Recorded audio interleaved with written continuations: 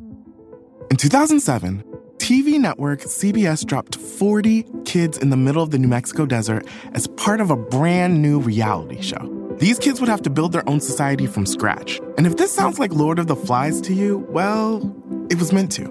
We were on this mission together, and we were going to prove to the world that we could make a better society than adults could. I'm Josh Gwynn, and I want to know what this wild TV experiment was really about. Split Screen, Kid Nation, a 6-part podcast from CBC. Available now. You're listening to a Frequency Podcast Network production. High school is stressful enough on its own.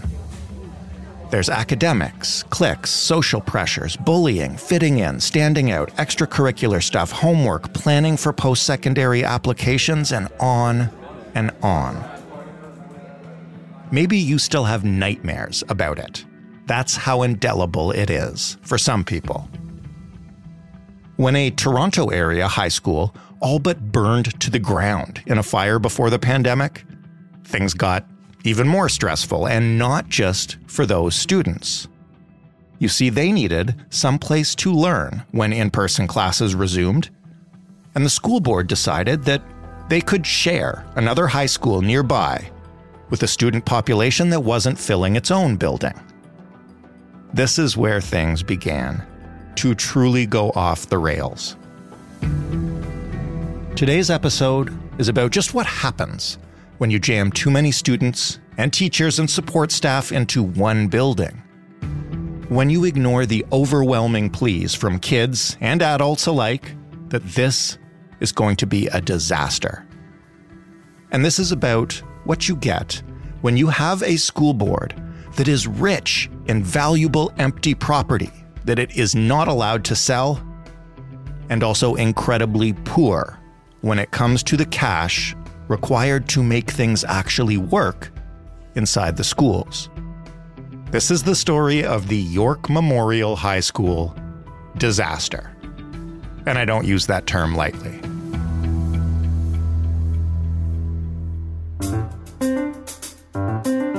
I'm Jordan Heath Rawlings. This is The Big Story. Danielle Groen is a writer and editor based in Toronto. She wrote this piece called Epic Fail for Toronto Life. Hey, Danielle. Hi, Jordan. Tell me about York Memorial Collegiate Institute. What was it? What happened there back in May of 2019? Well, York Memorial is a school in Northwest Toronto. And on May 6th, 2019, which was actually the exact 90th anniversary of the school, something caught fire in the auditorium on the second floor. And initially, it wasn't a huge fire, and responders were able to put it out within a couple hours. Teachers and students assumed they'd be back in class the next day. But then overnight, another fire broke out, and this one was enormous.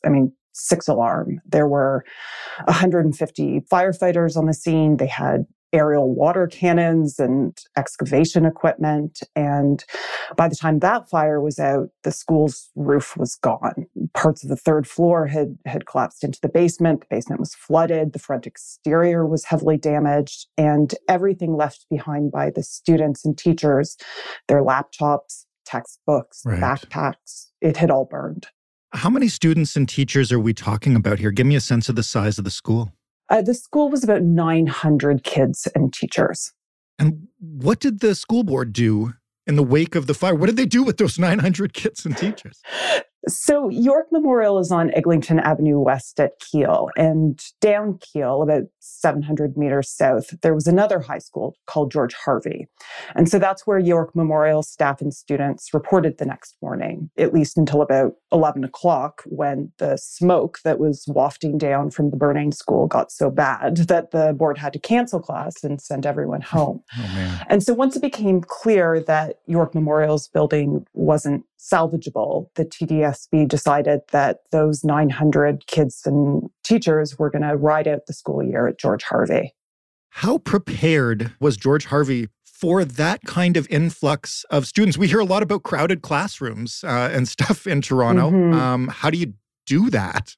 Well, on paper, it made a lot of sense. George Harvey is a big, sprawling school. It was built in the early 50s, and its student population had dropped over the past 10 years from 900 to just about 500 kids. I mean, they weren't the only ones in the building. George Harvey had a daycare, it had an adult education program, community services provider, but 500 kids is half the TDSB's ideal size for a high school. And so the board figured there was plenty of space to add another 800 students. That just wasn't exactly the case. Tell me about that. What happens next when they're consolidated? So there's been a decent amount of media coverage, both just after the fire and then again over this past school year, about a rivalry between the two schools. And certainly when the schools were brought together in May 2019, there was a lot of tension.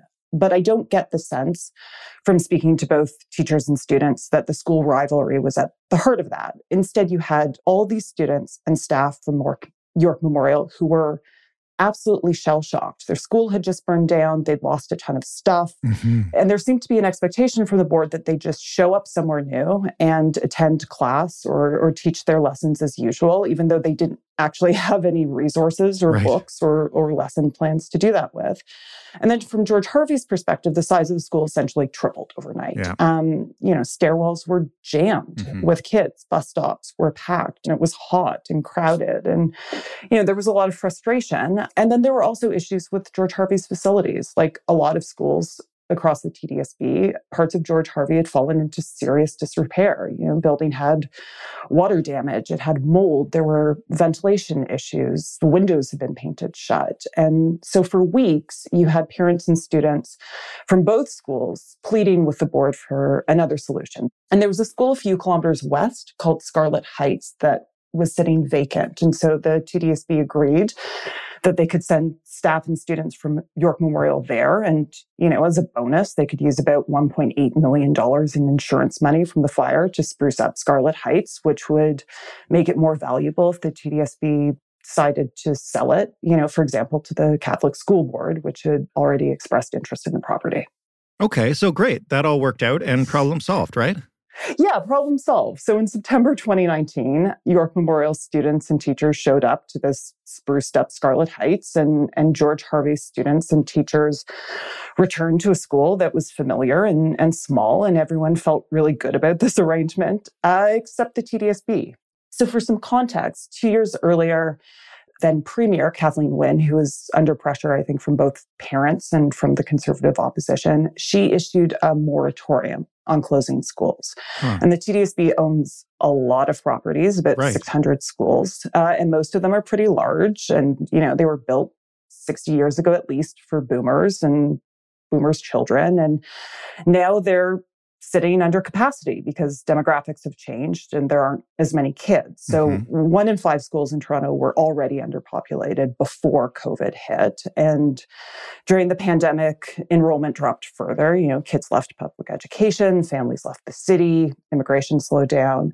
When schools are underpopulated, it affects programming, right? Like if only 5 students sign up for a civics class or an extracurricular, it's unlikely to run. Right. From the board's perspective, it's also significantly cheaper to run one school at full capacity of course, than it is to run several underpopulated schools. But the TDSB's hands are tied. They can't close those schools and they can't distribute students elsewhere. So when York Memorial went up in smoke, the TDSB suddenly had this rare opportunity. I mean, those kids had to go somewhere, and where better than an underpopulated George Harvey that was just down the street. And so I think that's maybe why just a few months after they agreed to separate the two schools, the board started talking about consolidating them permanently at George Harvey. And there was a flurry of meetings and consultations and information sessions where people in the community really stressed their opposition. And then, we get to March 2020, and obviously everything stopped and everyone started learning from home. But by early 2021, the board was back at it. Parents and teachers and students, they sent emails to the TDSB and to its trustees. They gave, tearful Zoom speeches. They organized marches to the TDSB headquarters. And they said, look, York Memorial is going to be rebuilt in 2026. let's just keep the status quo until both schools can move into this new building together. They said, we're in the midst of a pandemic still. We need stability and structure. And they space, said, presumably. And space. And they said there are a lot of repairs that need to be done at George Harvey, and we don't know how that can happen in a year. And the TDSB said, okay, thanks for your input, but we're on it, and there's plenty of time to get this right. And then in June 2021, on the board's recommendation, the 18 TDSB trustees voted unanimously for this consolidation to go ahead. And that takes us up to last fall. And I think that context is really important, and especially because we're going to get to the big picture in a bit about education in the biggest city in the country specifically. It's now fall of 2022. They've had lots of time to plan. They've heard all the parental concerns. School opens, consolidated again, and what happens? So the names get a little tricky here. And I just want to say that this is still the George Harvey building, but the board decided that it would be called York Memorial from now on, because that name is a tribute to the Canadian war dead. They wanted to keep it. Right. But theoretically, they're reopening York Memorial at some point, right? Yes, in 2026, there is meant to be a brand new building, where they've repaired the old fire site. And this is going to be big and spiffy and brand new. Right. But instead of waiting to bring both schools together at that time, they decided to merge them into the George Harvey building in 2022. And that first day of school in September was chaos. The building doesn't have a lot of open spaces. The foyer is narrow, the hallways are narrow. And so they were just clogged with what's now 1,300 kids. But there were also shockingly few places for those kids to go. So the board had not finished preparations for the school in time, and several really critical spaces were closed. The auditorium was getting repairs to its sound system, so it was closed. There was a new floor going into the dance room, so it was closed. The cafeteria was missing equipment, so it was closed. And the gym was closed because when the board moved over all these brand new desks and chairs and tables that they had bought for Scarlett Heights, they just jammed George Harvey's old furniture into the gym. So you had this massive 7,000 square foot gym that was covered with stacks and stacks of old furniture that stretched across the entire gymnasium with this narrow path that cut down the middle. And all these closures meant that the school couldn't run a welcome assembly, it couldn't do lunch, it couldn't run intramural sports. The George Harvey teachers and the York Memorial teachers were never actually introduced to each other. The students weren't brought together in any way. There were boxes that were still unpacked. The ventilation issues in the classroom hadn't been dealt with, which isn't great in an unair-conditioned school coming out of a pandemic. Pretty quickly, because it was hot in September, you had students fainting or throwing up in class because the air circulation inside was so bad. And people were stunned that this was the condition of the school, and they were angered. Who are the students that are at this school? What's it like in the area? And what did you hear from those students about what it was like being at this school? So I think it's important to point out that students across the city have had an incredibly difficult time over the past 3 years.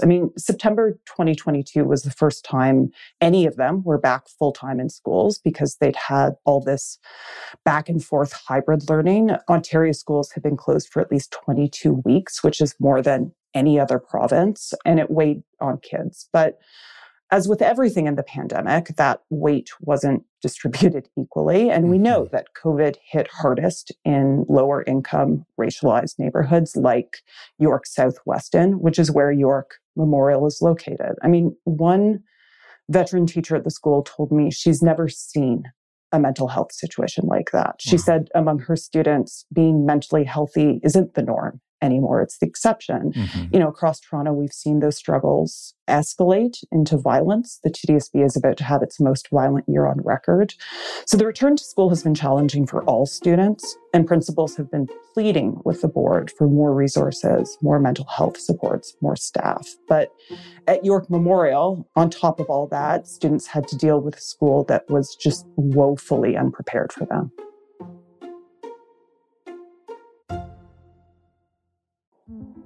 In 2007, TV network CBS dropped 40 kids in the middle of the New Mexico desert as part of a brand new reality show. These kids would have to build their own society from scratch. And if this sounds like Lord of the Flies to you, well, it was meant to.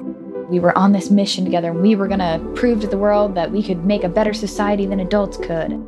I'm Josh Gwynn, and I want to know what this wild TV experiment was really about. Split Screen, Kid Nation, a 6-part podcast from CBC. Available now. What about safety issues? You touched on this a little bit. They're coming out of a pandemic. They're all crowded together. You mentioned the ventilation is poor. The stairways are crowded. Did students feel safe at the school? Did teachers feel safe at the school? No. It took weeks for movers to finally come haul the old furniture away so York Memorial could have a usable gym. As we mentioned, air circulation was bad. The bathrooms hadn't been outfitted for all these new students, so there were plumbing problems. Classroom phones were broken, so staff couldn't communicate with the office. They couldn't summon help. Dozens of teachers hadn't been given keys to the building, so they could not lock their rooms.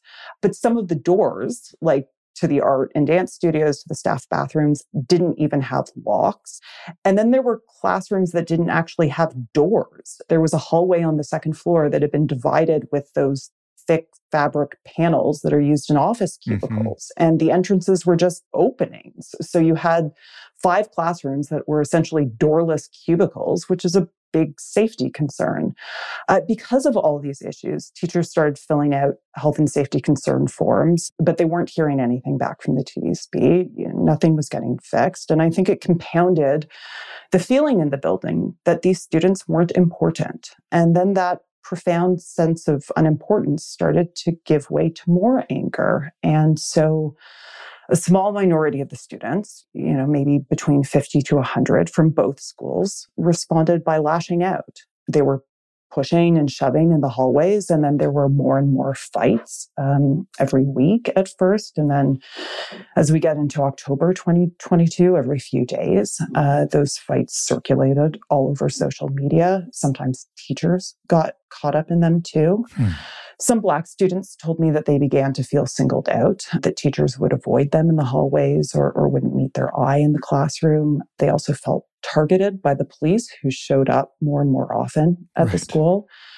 Teachers told me that they felt the school's administration couldn't make discipline stick, and the instigators would be back in class the next day. And partly that's because there was this revolving door of administrators. Within the first 6 weeks of the school year, 12 administrators cycled through the building, including the principal and several vice principals who went on stress leave or medical leave. And so teachers sent in more health and safety forms to the board. Over a school year, usually you've got maybe fewer than 10 in total, but over 3 months, teachers at York Memorial submitted 88 forms and still nothing from the TDSB. So at the start of November, 14 teachers from York Memorial went on work refusal, which is an absolutely unprecedented number. And the board really struggled to find bodies to replace them. There's a staffing shortage at the TDSB right now, and a lot of supply teachers have left to find better paying and more secure work outside of education. And so what that meant is that for weeks, while the Ministry of Labor conducted this investigation, you had hundreds of students without teachers and without education. And some of those kids would go to the library, and some would leave the building, and some would hang around in the halls where fights continued to break out. And police were a frequent presence, and parents started pulling their kids out of York Memorial and transferring them to schools nearby. We'll get to what, if any, resolution might happen at York Memorial. But first, I wanted to talk to you about this because this is a very vivid example of a worst case scenario. But is the state that you've described of this school a one-off when you talk to people within the board, or is this kind of a systemic issue within the largest school board in Canada? Oh, this is a systemic issue. This isn't the only school facing considerable challenges in its facilities. Schools are old and they are falling apart, and the TDSB's repair backlog is sitting at more than $4 billion. There are 8 high schools in Toronto where it would cost less money to tear them down and start over again than it would to adequately repair them. How did it get this bad? I know this could probably be an entire other episode of this podcast, but this sounds to the point where you kind of widen your eyes and wonder what else is going on here. Is it just a lack of funding? Yes. The TDSB gets about $3 billion a year from the province. And that sounds like a lot, but it doesn't even cover operating expenses. I mean, after you account for salaries and maintenance costs and classroom supplies and IT, stuff like that, the board estimates that the provincial funding gap this year will be more than $220 million. That's obviously not accounting for those $4 billion in repairs. Educational underfunding isn't new in Toronto, but it is true that Doug Ford's budget cut another $47 million from schools in 2023. And this summer, the province is going to end its pandemic funding, which means the TDSB loses $31 million. And it's said that it's going to be forced to cut nearly 500 jobs, including child and youth workers, social workers, educational assistants. I mean, these are the support staff who have the actual expertise to handle mental health concerns. Right. There are also limits on how the TDSB can raise its own cash. So the board doesn't qualify for something called educational development charges, which are the fees that property developers pay to offset the pressure that new residents put on local schools. And as I mentioned, they can't close schools that are under capacity and then sell off those buildings or land. Why not? You mentioned that was a Kathleen Wynne decision, but in your article, you point out just how many of these buildings are sitting empty. And if there's one thing I've learned from the Doug Ford years in Ontario, it's that property developers are really interested in this stuff. It's not wildly popular. I mean, certainly parents don't love having to send their kids further to a different school. Right. But, Ontario school boards have lobbied the Ministry of Education to lift the moratorium. They did that again recently. And so far, the Ministry of Education isn't engaging in talks. If they do lift it, I think more school consolidations will follow pretty quickly. In October, the board flagged 27 clusters of schools to assess for potential mergers. So I think it'll happen again. One hopes that the province and the board has learned some lessons from this experience at York Memorial for the next time around. So what happens now at York Memorial? Where do those complaints stand? What does the future hold? Or is it just shut up and deal till 2026? Well, so there was a lot of anger in the building. And so in very early December, a couple dozen students decided to take matters into their own hands, and they staged a walkout. They marched to the nearest TDSB building, which happened to be right next to where the original York Memorial had burned down. And they had a list of demands that included more resources for the school, improved conditions for the facilities, more staff, a permanent administrative team, no cops. And they also wanted investigation into some students' experience of racism. And that walkout got a ton of media attention, and it finally galvanized the TDSB to act. So within days, the board had posted 15 permanent contract positions at York Memorial. They brought in a new principal, 2 new vice principals, 2 new social workers, 2 new school-based safety monitors, a new child and youth worker. Of the 15 new teachers, 14 are racialized, as are the principal and both VPs. The repairs to the school are mostly finished. I mean, they finally held a welcome assembly for the students at the start of the second semester in February. You've got sports running again. I went to an assembly at York Memorial in the spring where the TDSB was clearly working very hard to project an image of school harmony. I mean, there were these giant LED letters at the back of the stage that spelled unity. Fights are down. The school is calmer. Things are definitely better. But as we discussed, it's a lot of money to fix problems that aren't being experienced at York Memorial alone. And there are a lot of schools across Toronto that are contending with these challenges in their facilities and with the mental health struggles of both its students and its staff. Given the whole saga you've just described, and also what it took to actually get some action on it, What does that say about what we are likely to see at schools in the future? You know, obviously it shouldn't have needed to take that much, but if that's what's going to work, maybe it just goes on. Yeah, I mean, we've seen that the board can be reactive, but not proactive. They can chase crises, maybe not prevent them. And we are in a crisis. There's been a real failure to grapple with the effects of the pandemic on students. Everyone I spoke with is sick to death of hearing that kids are resilient. Kids are struggling. I mean, you had students starting grade 9 in September who completely missed out on middle school. And so academic performance has taken a hit across the grades, but there are major social skills that haven't developed in addition to the considerable mental health issues. Teachers are burned out. They're fleeing the board. They're contending with their own issues. And they're also teachers. You know, they're not child psychologists. That's not their expertise. But the support staff best positioned to deal with these issues are being cut. So everyone I spoke with, every parent, every student, every teacher, every expert said that schools need more resources and more funds. And obviously dealing with this situation isn't cheap. But I think that, you know, we've seen the price of failing to deal with it is even higher. But beyond that, I think we've seen from the province that there continues to be a real emphasis on test scores and literacy levels and math outcomes. And it's this back to basics agenda that the Ministry of Education has pushed in the last month again.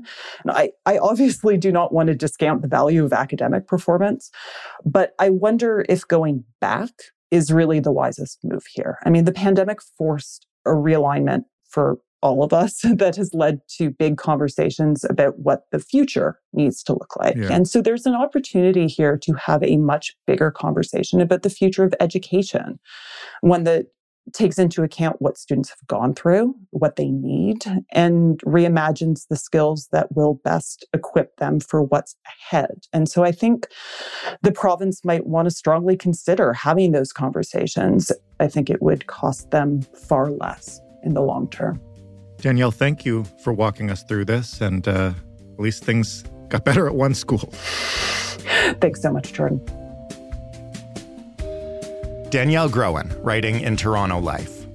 That was The Big Story. For more, you can head to thebigstorypodcast.ca. You know that already. You can also find us on Twitter at TheBigStoryFPN. Come say hi, give us a follow. Maybe we'll follow you back if you say something nice. You can email us. That email address is hello@thebigstorypodcast.ca. A couple of our episodes last week came from story ideas sent in by listeners, so please send yours in. Makes life easier for us, makes listening more fun for you. You can even call us. Just leave us a voicemail. You don't even have to send us a link or type anything. The phone number is 416-935-5935. And of course, you get The Big Story wherever you get podcasts. If it lets you review us, please do it. If you have a chance to tell a friend who could use an interesting daily news podcast in their life, you know where to send them. And if you, by any chance, would like to hear this podcast without any advertisements, you can subscribe to The Big Story Plus on Apple Podcasts. Thanks for listening. I'm Jordan Heath Rawlings. We'll talk tomorrow.